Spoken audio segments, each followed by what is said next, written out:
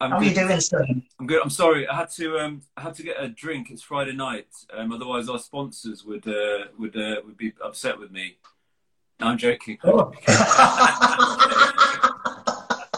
I thought you'd have a bottle of vodka. I thought you'd have something Well, yeah. stronger than that. If we're sponsored by Smirnoff, we're doing well. No, no. It's alcohol No, free. It's I alcohol should have a free. whole load of like bottles behind me, shouldn't I? Yeah, yeah. No, I've almost spilt that everywhere now as well. No, Well, I uh, I'm okay. just gonna take a sip. Hang on. I've got a nurse I'm speaking to tomorrow, Nurse Enya, and I'm just hoping Yeah. she's not drunk when she turns up.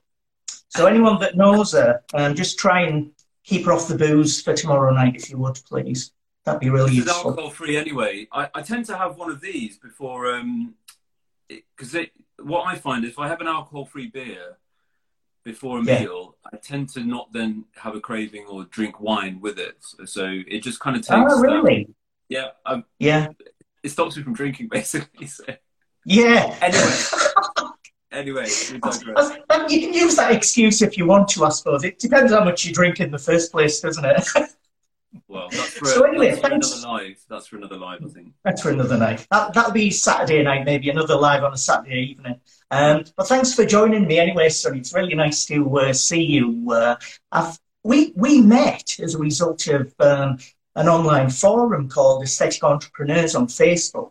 I've never met you before, and we've chatted and we've passed information between each other because of Aesthetic Entrepreneurs, where it's a group of practitioners that work and speak together, talk to each other about the work that they do, and it helps to progress their business and helps to maintain focus on what they want to achieve out of their work. So I think have you been on there for quite a while? Have you been on AE for a while? I have. So I joined this time last year, in fact, and Yeah, the reason was obviously Richard Crawford Small, who runs it, and is our Svengali of everything aesthetics and marketing and business.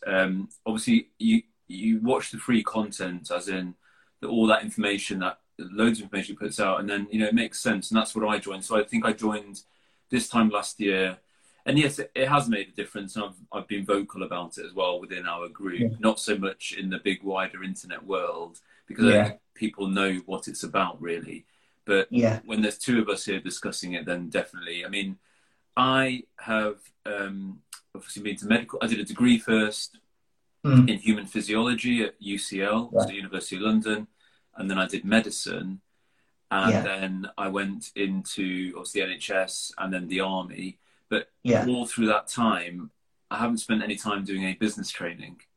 Right, yeah. And So this then is and then I decided to start a business with no form of business knowledge. Enough said. So the point was, is that's why I joined, because I realized that I've spent this amount of time, I've got 2 degrees. It doesn't make me a good business person. I need to actually speak to someone or learn from someone that is good at business, who understands it, and actually yeah, the business that I'm involved with, which is aesthetics. So, yeah, and Richard has come from his past ground is what he's been a rep, hasn't he, for yeah, fillers, and he's grown his yeah, business up. He's lost it all and he's got it all back again as well. So yeah. yeah, He's a really nice bloke. It's nice listening to the work that he does and the webinars that he puts out every week. It's fantastic listening to him. But yeah, tell me about the different types of work that you do, Sonny, because although you're a doctor, you do a number of different things in that field as well as other fields as well, don't you? yeah. So my primary background is general practice. So I was a GP in the army for quite a few years. And then I built up my aesthetics, or what I now term my wellness business, on the side whilst I was in the army, building it up from the one or two clients to the few clients that we have now. Yeah. And so some of my clients will always laugh. When's the other client coming in? I'm like, I've got a few more than the two of you now.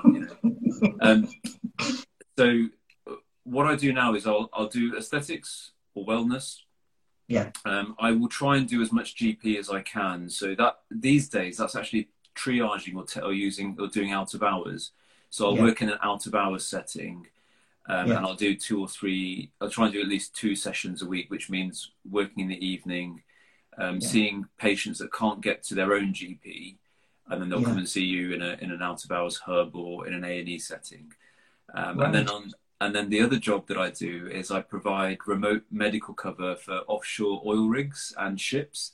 So, like on Sunday, I'll be on call all day from 7:30 to 7:30 in the evening, and then we might get calls from marine or sailors, I suppose, who are in the Maldives. They're on oil rigs or ships, and then the company that I work for, they also offer. They provide cover for people in the North Sea. So instead of the medic's on board usually, or there's a medic there, but then that medic will see the patient, and then they'll ring through to someone like me, and they'll say, "Well, what this is what's going on. What do you think it is, doc?" Right. And then in an emergency, then they might be administering life-saving drugs, and we're on the end of a phone saying, "Well, this is what needs to be done." So must be very interesting. I've never come across a doctor that's done that before. Must be interesting work. There's a few people out there. Yeah, it's a bit. I mean, I signed up to it because of my military background, and it keeps me connected with that. So sometimes someone will have a rash and they'll send you a picture and you'll be able to diagnose it. And sometimes there'll be someone that needs to be medevaced. The exciting cases of someone who's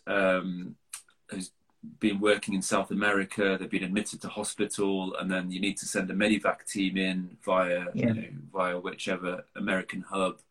It is exciting, and it reminds me of good times in the army, I suppose. Your army work must have been interesting as well. I didn't realise you used to be a GP in the army. So I was a major. So I retired as a major last year. It was a great time to retire. So I had a secure salary. Obviously, I'd get deployed now and again. But if someone had told me last year that you're about to retire and there's going to be a worldwide pandemic, and it's probably not the best time to become self-employed, I would have said, you're gone down a different route. You have basically. So my job in the army, I did all my training in the NHS, and then I qualified as a GP in the army, and then I was attached to infantry regiments, and wherever they would deploy, whatever they would do, I would go with them. So I went to Afghanistan, I went to the Middle East, I went to Africa, places like that. Afghanistan was really only my war deployment. But it was good. It was interesting, but it was time for a change, I think. I'm getting old, so you don't look that old, Sonny. Well, it's funny you should say that. That's the business I'm in.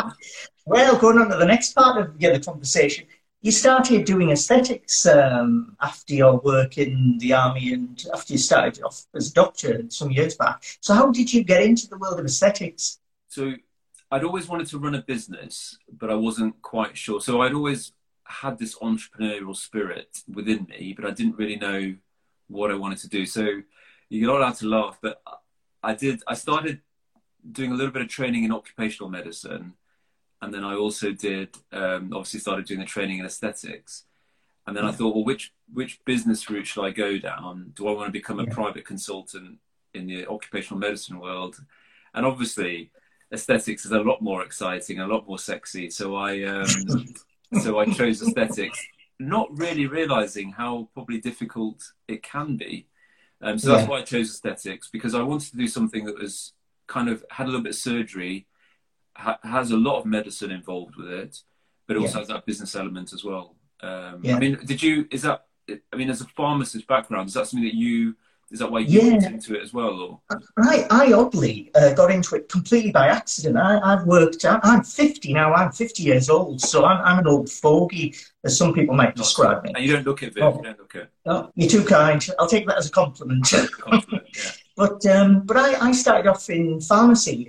So I did a normal degree at Sunderland Uni years back. I did postgraduate work at Keele University. So I've got a clinical pharmacy master's. And after I did some work in community, I went into GP practice work about 5 years back. Okay. And it was a pilot that was for the NHS national scheme to introduce pharmacists into GP practices around the country. So I was involved in one of the first pilots for that full process. So I trained as a GP practice pharmacist, and I did my prescribing degree qualification 5 years back. And after I finished, one of the other pharmacists within the scheme, he said to me, Viv, what are you going to do now? Are you going to carry on with chronic disease management, asthma, diabetes, etc.? And I said, yeah, I'm just going to carry on with hypertension. And he said, why don't you look at aesthetics? I had no idea what it was about. Did a bit of research, spoke to a few people, ended up training with Derma Medical over in London about 45 years ago with Zach Ali and Sana, his wife. Did my foundation training, did my advanced training. I did masterclass training, and then I did lip augmentation masterclass training with Zach and Sana. So I ended up doing full-time aesthetics just over 4 years back now.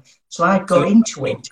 I think we started at the same time then, roughly, because I think I got back from Afghanistan from 2014 to 2015. I was in Afghanistan, and then I got back, and I think probably I started thinking, oh, maybe I should try something a little bit different as well. And I think probably we started training. I went to Harley Academy. I did look at Derma Medical, very, very good training school.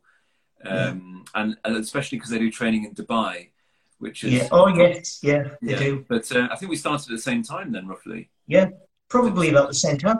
So I've been doing full-time aesthetics for about 4 years now, based up in the northeast, up in just outside Yarm, little area just on the edge of Teesside. So I've got my own clinic and I do work from home. So I've got a converted garage, which is a clinic, COVID secure. I do all my work here. So I love doing the work. But it was something that I got into purely by accident. I never intended to get into this area of practice. But now I'm specialising in different parts of aesthetics, and particularly lip augmentation of all things. I think because obviously us being in the same forum and the same group, and obviously I followed Skin Pharma on Facebook and Insta, but I noticed that the passion was pretty evident in what you like doing. And I know that you do a lot of promotional and safety notes on Instagram, which I think anyone who's now watching should go and have a look at Viv's Halloween which is actually scary, but then very interesting. But where I've kind of, as a GP, I guess, just kind of more broad and holistic, you've very much specialised in lip augmentation or lip fillers. And to give you credit, when people say lip fillers, they just assume, oh yeah, lip fillers, whack it in, whack it. But you've got a really different approach, haven't you? So it's completely different because I've trained with some of the best people in the world, to do what I do. I'm not just your backstreet cowboys. Some people I consider to be. I could name them, but I won't. But there's a lot of people that do aesthetics, and a lot of them just unfortunately aren't trained or trained well to do the work that they do. And I think if you don't enjoy it and you're not passionate about it, you'll never be as good as you really could be. Yeah, true. And I mean, you've trained with, these names probably won't mean much to many people, but it definitely caught my eye when, you've trained with Julie Horn, who is like a super celebrity. I mean, we've got people like Rita Rakos in the UK who are the lip queens of London, but I mean, Julie Horn is like the lip queen of Europe, if not the world. She's a really nice lady. She's based in, she was based in Norway, in Oslo. She's been engaged now. She was engaged to, I don't know exactly who he is, but he's based in South Africa. I know that much. Okay. And she's now living with her fiance in South Africa. She travels back over to Europe, I think, every so often, but because of COVID, there's been problems. There's this Swiss Aesthetics Academy that she's now working at in Switzerland, and that's with a doctor there. But I was really lucky to be able to train with her last year, about 18 months back now, after following her for a number of years. And I spoke to her a few times about becoming a trainee of hers, carrying out masterclass lip augmentation training. And she said, Viv, no problem. I've seen the work you do.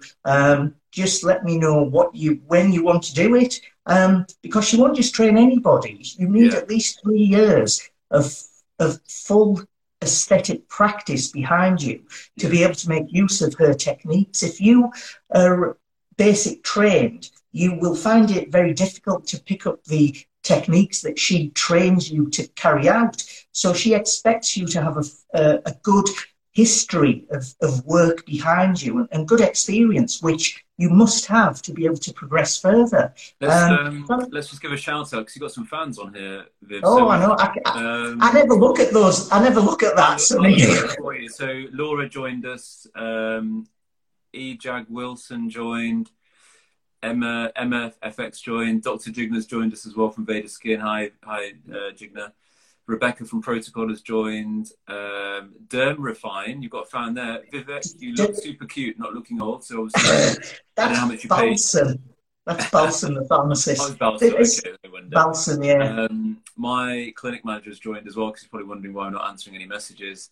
And one of your clients about Katie Fern model, she's looking forward to lockdown finishing.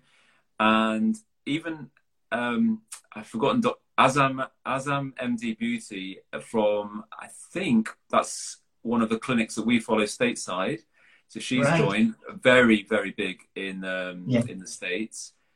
And I think, okay, well, Kirsty's basically saying, can she come and work for you instead of me? Okay, great. Well, let's swiftly move on from there. She'd rather work for me than you. You're losing your staff, Sonny. What are you doing? She likes the look of you more than she likes me. So yeah. Well, what can I say? I've not had aesthetic treatment. I've got to say, I'll be honest. I've not had any aesthetic treatment myself, and I hit 50 in January. Now, be honest. Have you had any treatments yourself? Yeah, I have. Most of the treatments, apart from lip fillers, I have had. So I have Botox twice a year. Right. So it stops these things from happening. Yeah. I use all the skincare. I mean, I'm experimenting with skincare all the time. Obviously, men's skin is different to my, my patients, but they appreciate when I'm talking about what a product feels like, how the serum penetrates in. I've had peels, and I haven't had a peel. I was just saying to a client over the phone, I haven't had a peel for about a year now because skincare maintains it. I have had fillers. Guess how many mils of filler I've had? It's never about mils, but whereabout have you had filler? Where do you think? You look so natural. Who did the work for you? One of your friends? You didn't do it yourself. Tristan, Dr. Meta, Tristan from Harley Academy. Right, where I used to, so I used to do. So obviously COVID has put paid to that a little bit, but I used to work at Harley. I used to like to go to London once a month and do teaching on the cosmetic dermatological. So, and I trained. So I started my training off. I should actually pick that up a little bit more. But I started my training with Harley Academy when you did yours with Derm Medical. So in regards to fillers, I've had tear troughs done, although that's wearing off now. And you can probably tell that where the tear trough extends down into the mid face. Yeah. So I have had fillers along the upper cheek, mid face. Yeah. And this is always more volumized on this side naturally. This side I lose volume very quickly. And I had it in the chin as well. And the thing is that you can't tell with a beard, but I've got quite a feminine chin, jokingly. Right. My chin becomes pointed like that and turns up. But a man's chin, if we're talking about male rejuvenation, if I can do that with my chin, a man's chin should be square, and it obviously should be the width of the nose. But mine becomes a little bit, as we lose volume, it becomes pointed. So yeah, I've had it done. I've had microneedling. Yeah. Right. You look after yourself then. You make sure you look after your body inside and out. Well, this is the thing about aesthetics, is that I was definitely over the past few years looking after my my skin and my body on the outside. But last year, at the point when I was retiring, I was starting to notice a real degradation in cognitive function, memory, and just general fatigue, bloating, tiredness, all those sort of things that people come. And that's where the wellness journey started for me. And the company that I chose to work alongside was Enzino, who produce an amazing set of supplements, and that's probably for another time. So I'll turn this into a pitch for supplements, but it is about taking care of your skin from within. So my motto is, feed your skin from within, but you want to take a supplement that's you can test how effective it is, and that's where my practice comes in. We can test how effective a supplement is going to be for you by identifying a nutritional deficiency. And, collagen, and Rebecca from Protocol was there. So, and I chose Protocol as my collagen supplement of choice because it's hydrolyzed collagen with hyaluronic acid, and it does work. Collagen and omega-3 combined together, amazing results. And I think that's something that my focus about spreading the word is, that it's not all about what you can inject in.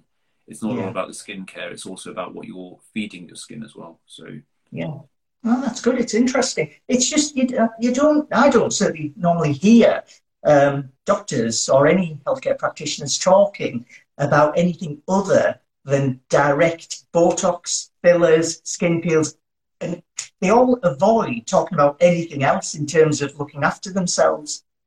So it's.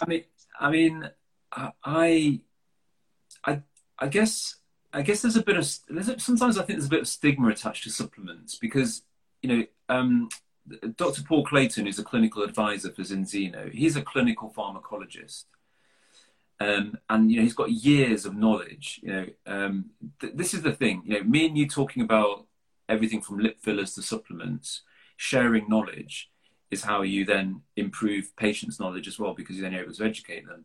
And it's the same for example, Dr. Paul Clayton. I can email him with a query about, vitamin D supplementation or omega-3, and, he'll respond back, but he won't say, oh, you've got to take this supplement. He'll come back with the evidence base behind it. And I think that's where you'll find that those people that are most knowledgeable will talk about it. And I'm guessing those people that don't really put stock in it, they won't. Why would they? So, and true. Yeah. But I mean, go on, you're going to ask me. No, I was just thinking, we've talked for so long, and I've got this schedule in front of me to try and stick to these questions. We haven't even gone past the second question. So what I was going to say was, what do you like about your work? What really drives you to do your work every day? What makes you get up and do it instead of just falling asleep and staying in bed all day? Well, it's if I won the lottery tonight, although I haven't bought a ticket, what would I do tomorrow morning? And I thought about this because when I started, on the days when you're running a business, you really do think, what am I going to do? If I win the lottery, what will I do next day? Well, I think I would go to work because I do I'm passionate about it. Yeah. Passionate about skin, and then I'm passionate about wellness, and I'm passionate about making a difference in people's lives. Now, I can do that as a GP, that's fine. But, medicine in this country is all about reactive treatment. I have an illness, I have a problem, I'll go and get it treated. Or, let's bring it back to aesthetics. I have a line, so I want that line treated. And you know as well as I do that when patients come in, that's the thing that you're focused on, or the tear troughs, but actually look at the templar loss that you've got here, or look at the volume loss in your face, or look at all the acne that's affecting all the spots, the breakouts, and before we stick a needle in your face, let's sort your skin out. So and this is going back to aesthetic entrepreneurs, is if I wake up in the morning, my mantra is now, how can I make a difference to someone's life? How can a small difference, I'm not talking about finding a cure for cancer, but a small difference in their life and adding value. Because if you can add value to someone's life, then you'll make a difference and you've done something for the day. And yes, if you get paid for it, then brilliant. That's always a bonus. What about, there's always a balance. There's things that go well. There's also things that don't go quite so well. So what sort of things that maybe you don't like about the work, or things that irritate you about the work that you do? Well, I'm always irritated, but I'll never let it show. And I'll just wait for a comment from Kirsty if she's still watching. No, she's not. She's going to write something about you, is she? No, she won't. What irritates me? I think with aesthetics, it's one thing about aesthetics is not regulated, so that irritates me. That we are healthcare professionals and we're delivering medical treatments, and I think what irritates me is that we're not the industry is not regulated. And whose fault is that? I don't know. As we become more senior within the industry, I think we've got a responsibility. So that's irritation number one. The second irritation is with myself, because I want to achieve certain things, but one thing is the best possible patient, the delivery of what someone wants. Yeah. And I'll get irritated myself when I'm not delivering it. And it's about the patient journey. And this is one thing that we go over and over again. And I still haven't done it. And I'm irritated right now that I haven't done it. It's when that patient first comes to you, have you armed them with the right knowledge, the right background, and the right education, so they can make an informed decision, so that when they start the journey with you, and every point of that journey where you touch or do anything with them, are they getting the best possible treatment, the best possible service from you? And when I'm not delivering that for them, and I know what it is, we're talking making our patients feel like rock stars. A patient comes into me, it's that Virgin advert, isn't it? That was a few years ago. You go on holiday with Virgin, you're going to be a rock star. Yeah. And that's what I want my patients to feel like when they come to my clinic. My patients are rock stars within their own right. So I get irritated when I'm not delivering that, really. And how about you? What irritates you? Same thing. It's really the way I work. How can I improve what I do? What do I need to make my work better for my clients, my patients? I'm a healthcare professional. I've got a duty of care for every patient I see. They're clients, but they're also patients. And that's the difference between a healthcare practitioner doing work and somebody else. That's what I find irritating as well. It's difficult to get it into everyone's heads that everyone that does aesthetic work isn't the same. And it's only when there's a problem that somebody will understand that. And unfortunately, it boils down to experience. Somebody has to go through a problem to realise that going down the wrong route will give you the problem that you end up with. There's multiple routes to getting something done. And if you pick the wrong route, it's your own fault, I suppose. It's down to knowledge and education.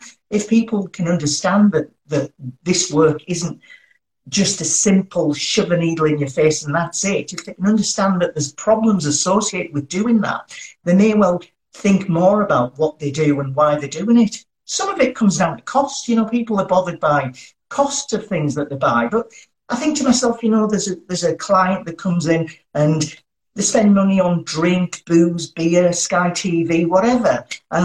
But they still want a really cheap lip treatment, even though they're spending thousands every month on other things that they think are important. They want something done on their face. And it's not as important in terms of the price that they pay. They're quite happy going to get that work done somewhere else. So in some ways that irritates me, the things that maybe people need more information about. But a lot of the things I do as well, I look at what I do and how I can improve things. And it irritates me when I haven't done as well as I could do, just like you said. Yeah. No, exactly. We've got, I think, a couple of people watching from the States, and Dr. Asmad is one of them. In everywhere else in the world, and we'll try not to go down this rabbit hole, but everywhere else around the world, it's a regulated industry that healthcare professionals do, doctors, nurses, dentists, pharmacists, or, healthcare professionals.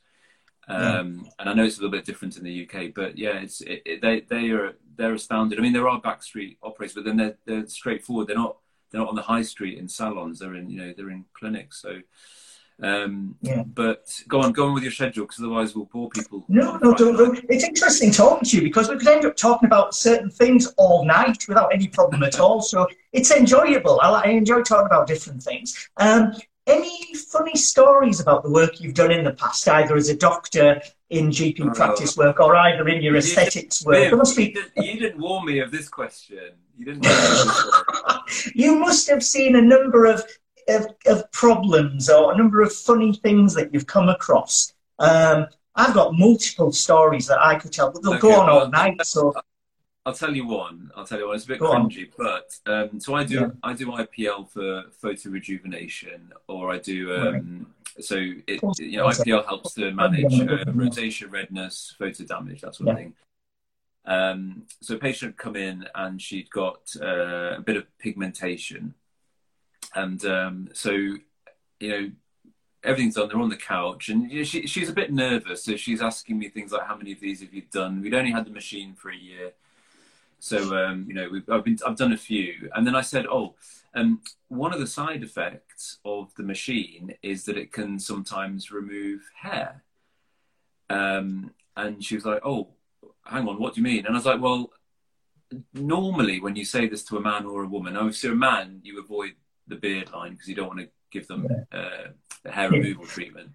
But sometimes, some ladies will have a little bit of fine hair on the top lip, and you say to them, look, I hope you're not too attached to those fine hairs. The laser might just get rid of them. So there's me, trying to make the patient feel comfortable, being a little bit jokey about it, and saying, as we're going over the top lip, you might notice that some of the hairs will go. And then there was a bit of a silence, and she said, "What hairs? what hairs will go?"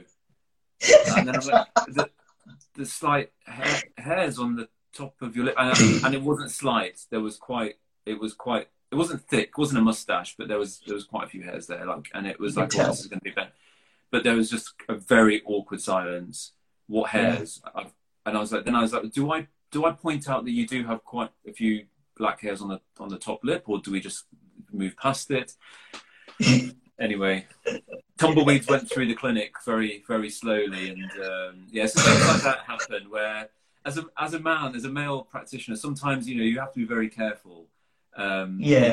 Use words like we're in the same age group. 40s to 60s is a big age group. What if it was a younger client in, say, a 20s? What would you say then? I can get away with 20s. I mean, I just won't. Oh, okay. So I just won't frown or raise my eyes. So I could pass my 20s. Couldn't I? I'm not saying you couldn't. I'm just smiling at you very broadly. That's all. I'll tell you a story. I know we won't get to the end of this schedule, but I'll tell it anyway. There was once, a few years back, I was working in a clinic and I was renting a room. I was leasing it, this building. And I was carrying out some work. I had a few syringes, dermal filler syringes, ready, starting to inject. And there was a knock on the door, and there was nobody else in the room, in the building. So for some oddball reason, I had these two syringes and I didn't put them down. I don't know why. I just had them in my hand. So instead of as I normally do, put them down and then go and see who's at the door, I just held them behind my back. And I still, to this day, I don't know why I did it, but I held them behind my back thinking I'll just speak to someone and then go straight back to the patient. So I had the two syringes behind my back, and it was a post woman at the door, and she had a parcel. She tried delivering it next door and she couldn't get an answer. So she tried leaving it where I was in the building. So she knocked on the door. She came in and she said, I'm just wanting to leave a parcel. Is that okay? And I said, it's just a slight problem because I think the people might be away for a few days and I might not be able to give it to them. She said, oh, right, well, is there anything else I could do?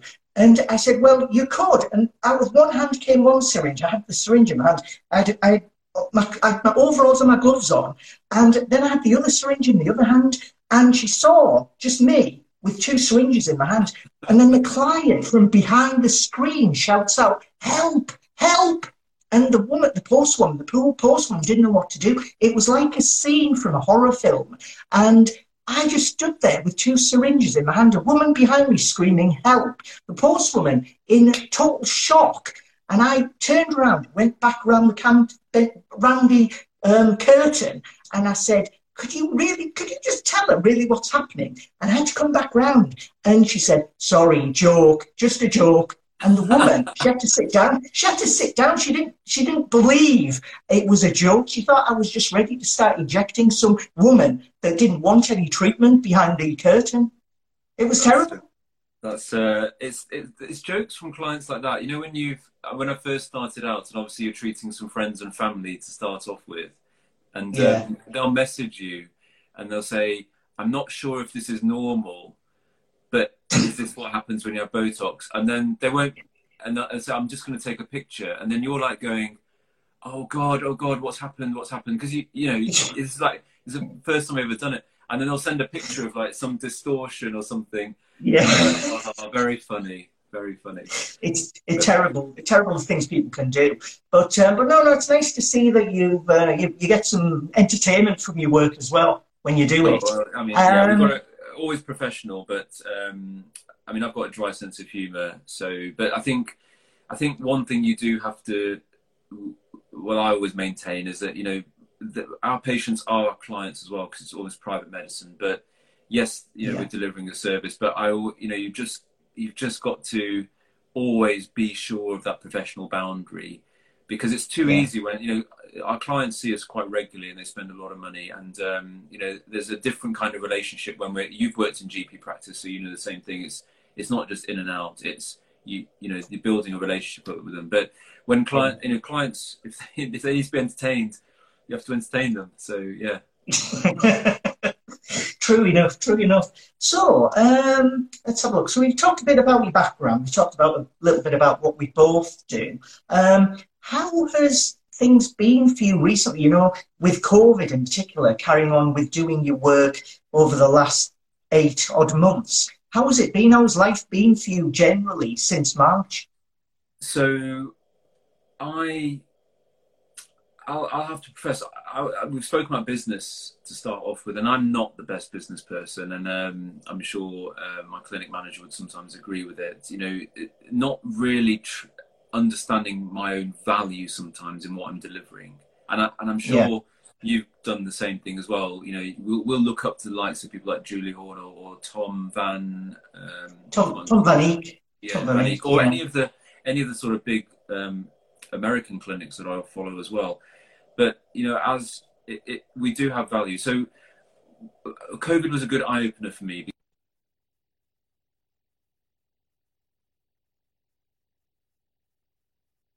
Oh, Battery. there you go. Yeah, Right. sorry. So I was just saying that COVID opened my eyes to that. I had to shut down the clinic for the first lockdown. I just did a lot of GP out of hours, and it made me Yeah, realise that actually maybe I wasn't running my business as successfully as I should be. Um, yeah, and that's where obviously aesthetic entrepreneurs helped a lot. But I did enjoy doing that GP work, and I felt like I was adding value, especially during yeah. lockdown. But the clinic was completely shut. This time, Right. what I've said is that anyone that started on treatment, we will try and carry on that treatment depending on risk. Yeah, But again, the clinic's essentially closed. I'm not doing yeah, fillers. We are doing supplement work. We're doing skincare, which is yeah, is important. But who would have thought that leaving a very secure job last year into the most yeah, stressful time? But this is this time now is where where legends are made. I want to be in 5 years' time, be like, well, my business and my clients were well served despite yeah, the most trying and stressful time, and we've made yeah, a success of it. And I'm sure you're the same as well, aren't you? In terms of yeah. It's basically making the most of what you've got. And when we've been speaking together in AE in Aesthetic Entrepreneurs, Richard's been really good about how to keep yourself motivated to progress, even at the hardest times in your working life, times like this. And it was his advice, to try and maintain your presence to your clients and your patients. That's what makes them believe in you. If they think you've just vanished off the face of the earth, they're going to look elsewhere. They're not going to stick to you. And it was really useful to listen to the webinars that Richard was coming out with, talking about what you need to do and why you need to do it. And it was all based on his own experiences.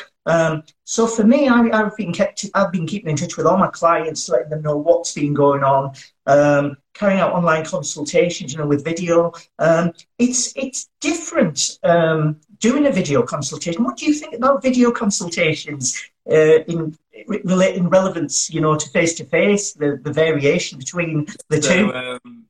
So where I am now is set up. So this is a study stroke office at home, and I try and do video consultations from here or from. But remember, my background, I'm used to it. So whether Yeah, it's whether consulting with a medic who's stuck in the middle of nowhere right. treating Yeah, someone, or whether it's triaging over the phone, or whether yeah, it's video is just another means of communicating with patients. So yeah, I'm used to it. But yeah, the aesthetic consult, the private medical consult, is something different, and it's something that I guess no one's taught us about it, but from both of our Yeah. experiences, because we've spoken to patients on the phone even before, you know, video as a concept, and it, you know, Yeah. it allows us to assess. I mean, I've done some initial dermal filler consultations by video, Yeah. and so that when the patient comes in, we do a repeat consultation. But you know, video allows Yeah. itself to, and you can see them, and there's a connection. So video, Yeah. I enjoy it. I think it's good Yeah. as long as the patient feels comfortable as well, and most people do. Because actually, the great thing about COVID is that people have had to adapt, and that's Yeah. helped us connect better with our clients. But we've had to adapt as well, haven't we, in our practice of working day to day. It must have been difficult for you being, like, say, an out of hours doctor over the last lockdown. You must have been out seeing patients at home, I'm guessing, quite a lot.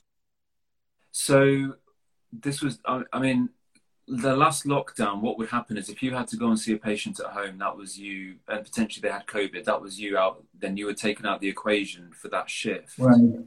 So Yeah. we were trying to get patients to come to the GP hub where we were seeing out of hours patients. So it's quite difficult. And I think the reason why I do out of hours is that, you know, if you inhabit the world of aesthetics, sometimes, you know, it's very different world, isn't it? I mean, I'm not saying we're all driving Ferraris and, you know, just Yeah. like coming out of the trees, but it's a different problem, isn't it? And when you see people who maybe aren't as comfortable as us, who aren't, you know, are from a different socioeconomic background or not, you know, I don't see elderly people in aesthetics very much. Yeah.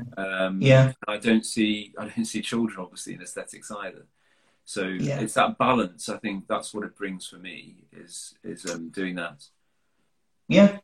What about it's another question I was thinking about. It's not something I've mentioned about before, but other businesses in the aesthetics world, it's been a big problem with COVID and being able to work. Do you see a lot of businesses having to close because of COVID? You know, aesthetics businesses around you. So where I'm in Rutland, it's quite rural. So if there are aesthetic businesses around, we're quite far. I mean, Leicester is the next big sort of aesthetic hub, and I can't remember if it's skin. I know some skin clinics are staying open because obviously they're CQC registered and they're doing medical stuff. Yeah. I've got good friends who, you know, they work from home, or they operate in a city in Nottingham, for example. They're not closing; they're just adapting. Yeah. Yeah. And I think that's what the key word is. They're adapting, and I think that's where I think places will close. But the way that aesthetics is, it's such a cottage industry that people do just close it down, don't they? And then they do the other work. Whereas, Yeah. and I'm guilty of it, but I guess for you, where you're full-time aesthetics, Yeah. that means something. So when you're choosing someone, and clients have said this to me, they said, you know, I do 4 days a week aesthetics, and the rest of the time is the other stuff.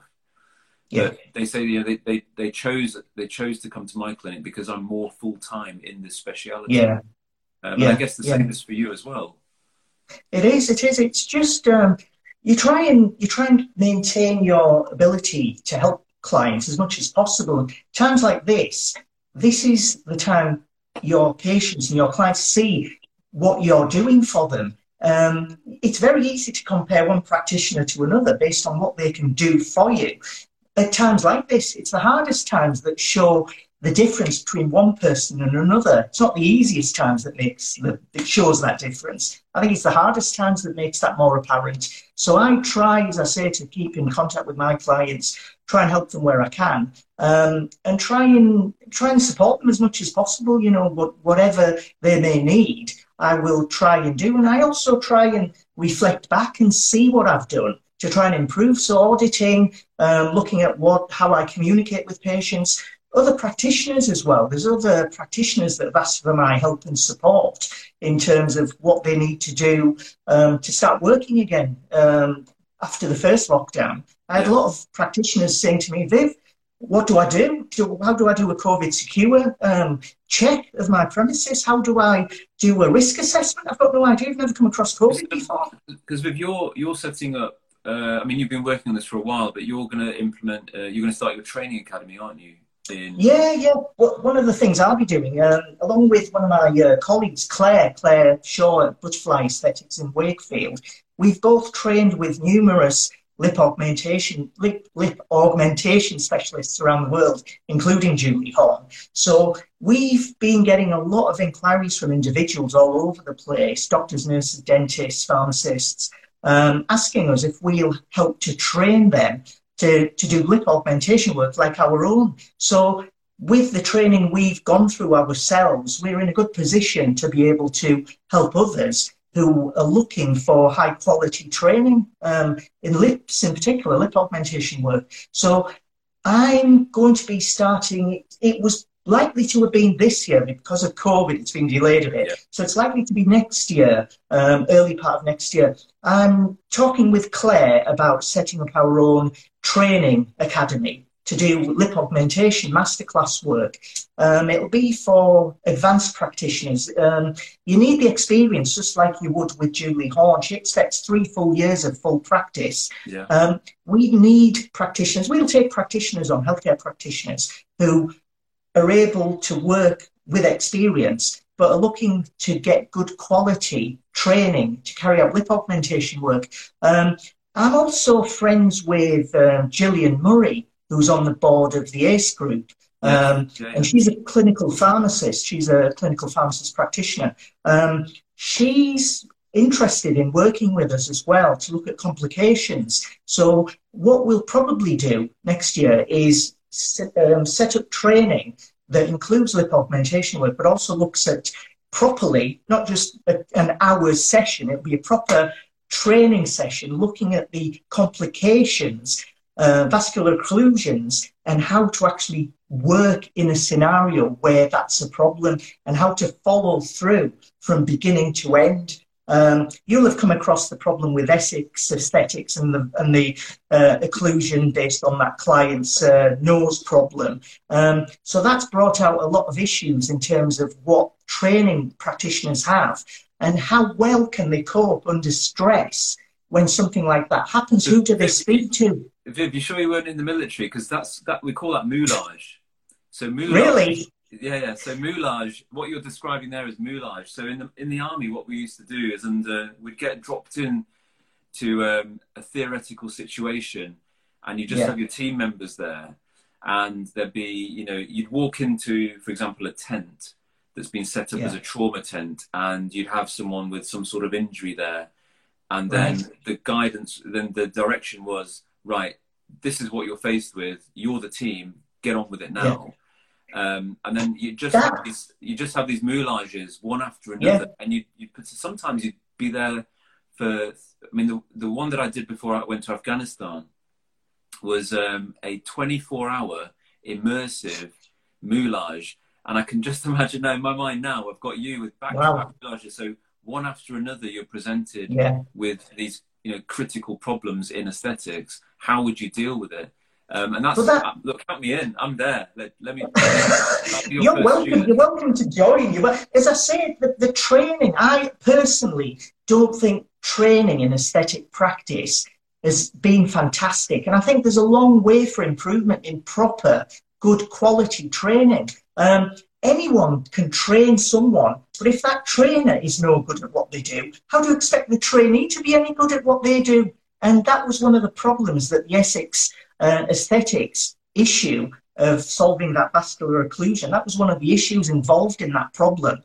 But myself, Claire and Gillian, hopefully, will produce some sort of training that will help practitioners learn the best and safest ways of carrying out the lip augmentation work.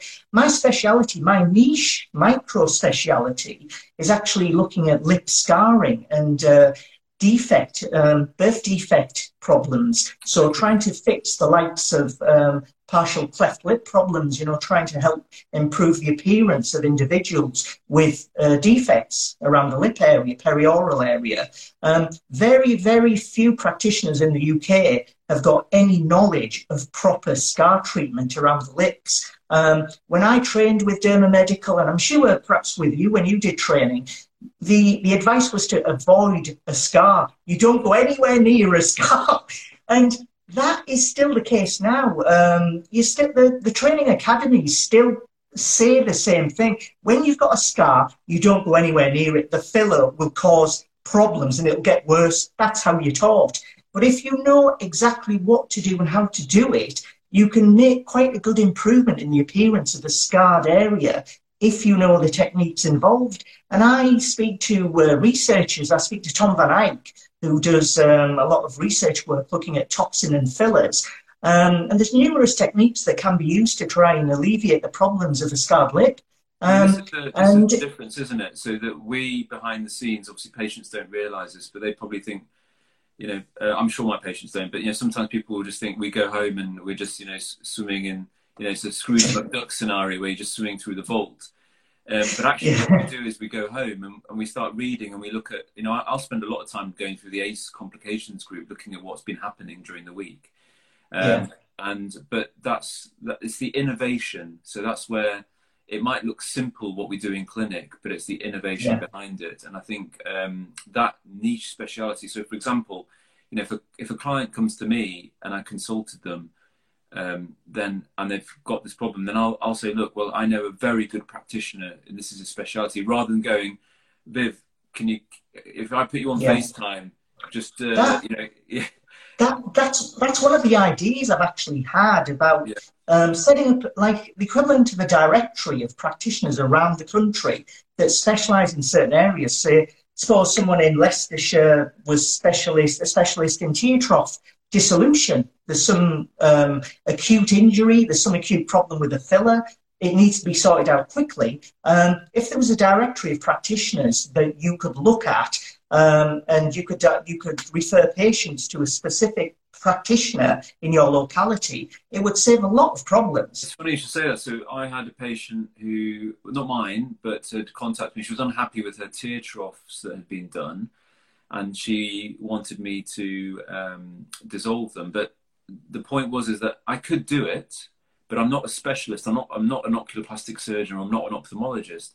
So I'm quite lucky that Dr. Bojani Lynch who's quite big and obviously tear trough training and orbital rejuvenation, she's in Loughborough, which is only 30 minutes away. So my guidance would be, our guidance to that patient was that I actually contacted Dr. Bojani Lynch, explained the situation and referred that patient over. I didn't make any money from that, probably half an hour to an hour that I spent with that patient. But, I know now that she's going to get taken care of properly by someone who's been doing this for years.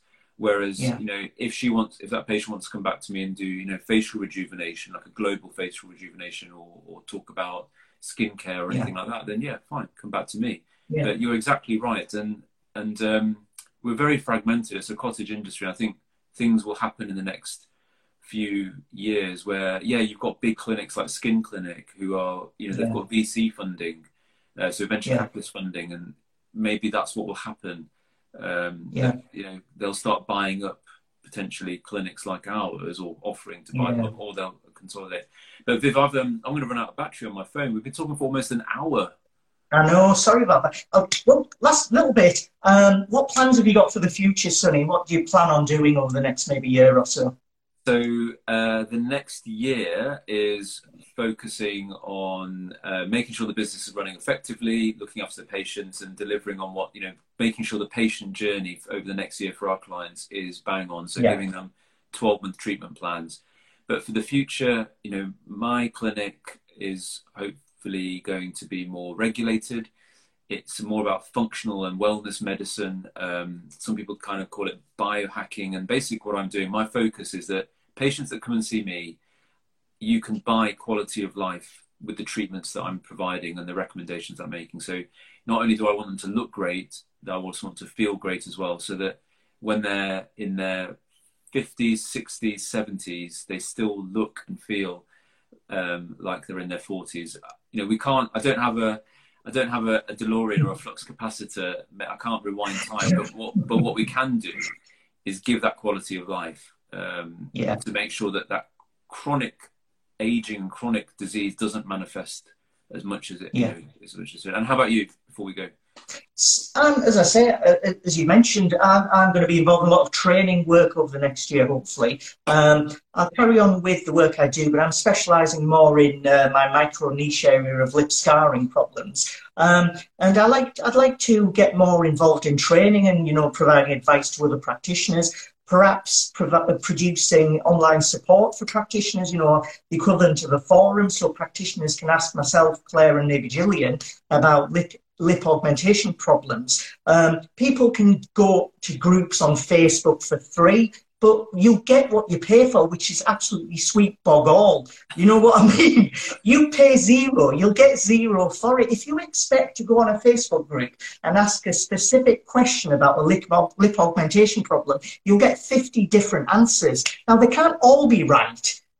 Whatever anyone thinks, there can't be complete accuracy with everyone's answer. So I think there's a need for specialist advice from people that know what they're actually talking about. So I think myself, Claire, and perhaps Gillian, may well set up an online forum, a paid forum. You can pay a subscription fee. You can get advice from each of us, we'll look at case studies. We'll look at a case by case basis, and we'll give you advice about what we think could be done or should have been done to help with that individual client and that patient of whoever needs that help. So that's something I'm thinking of doing in future.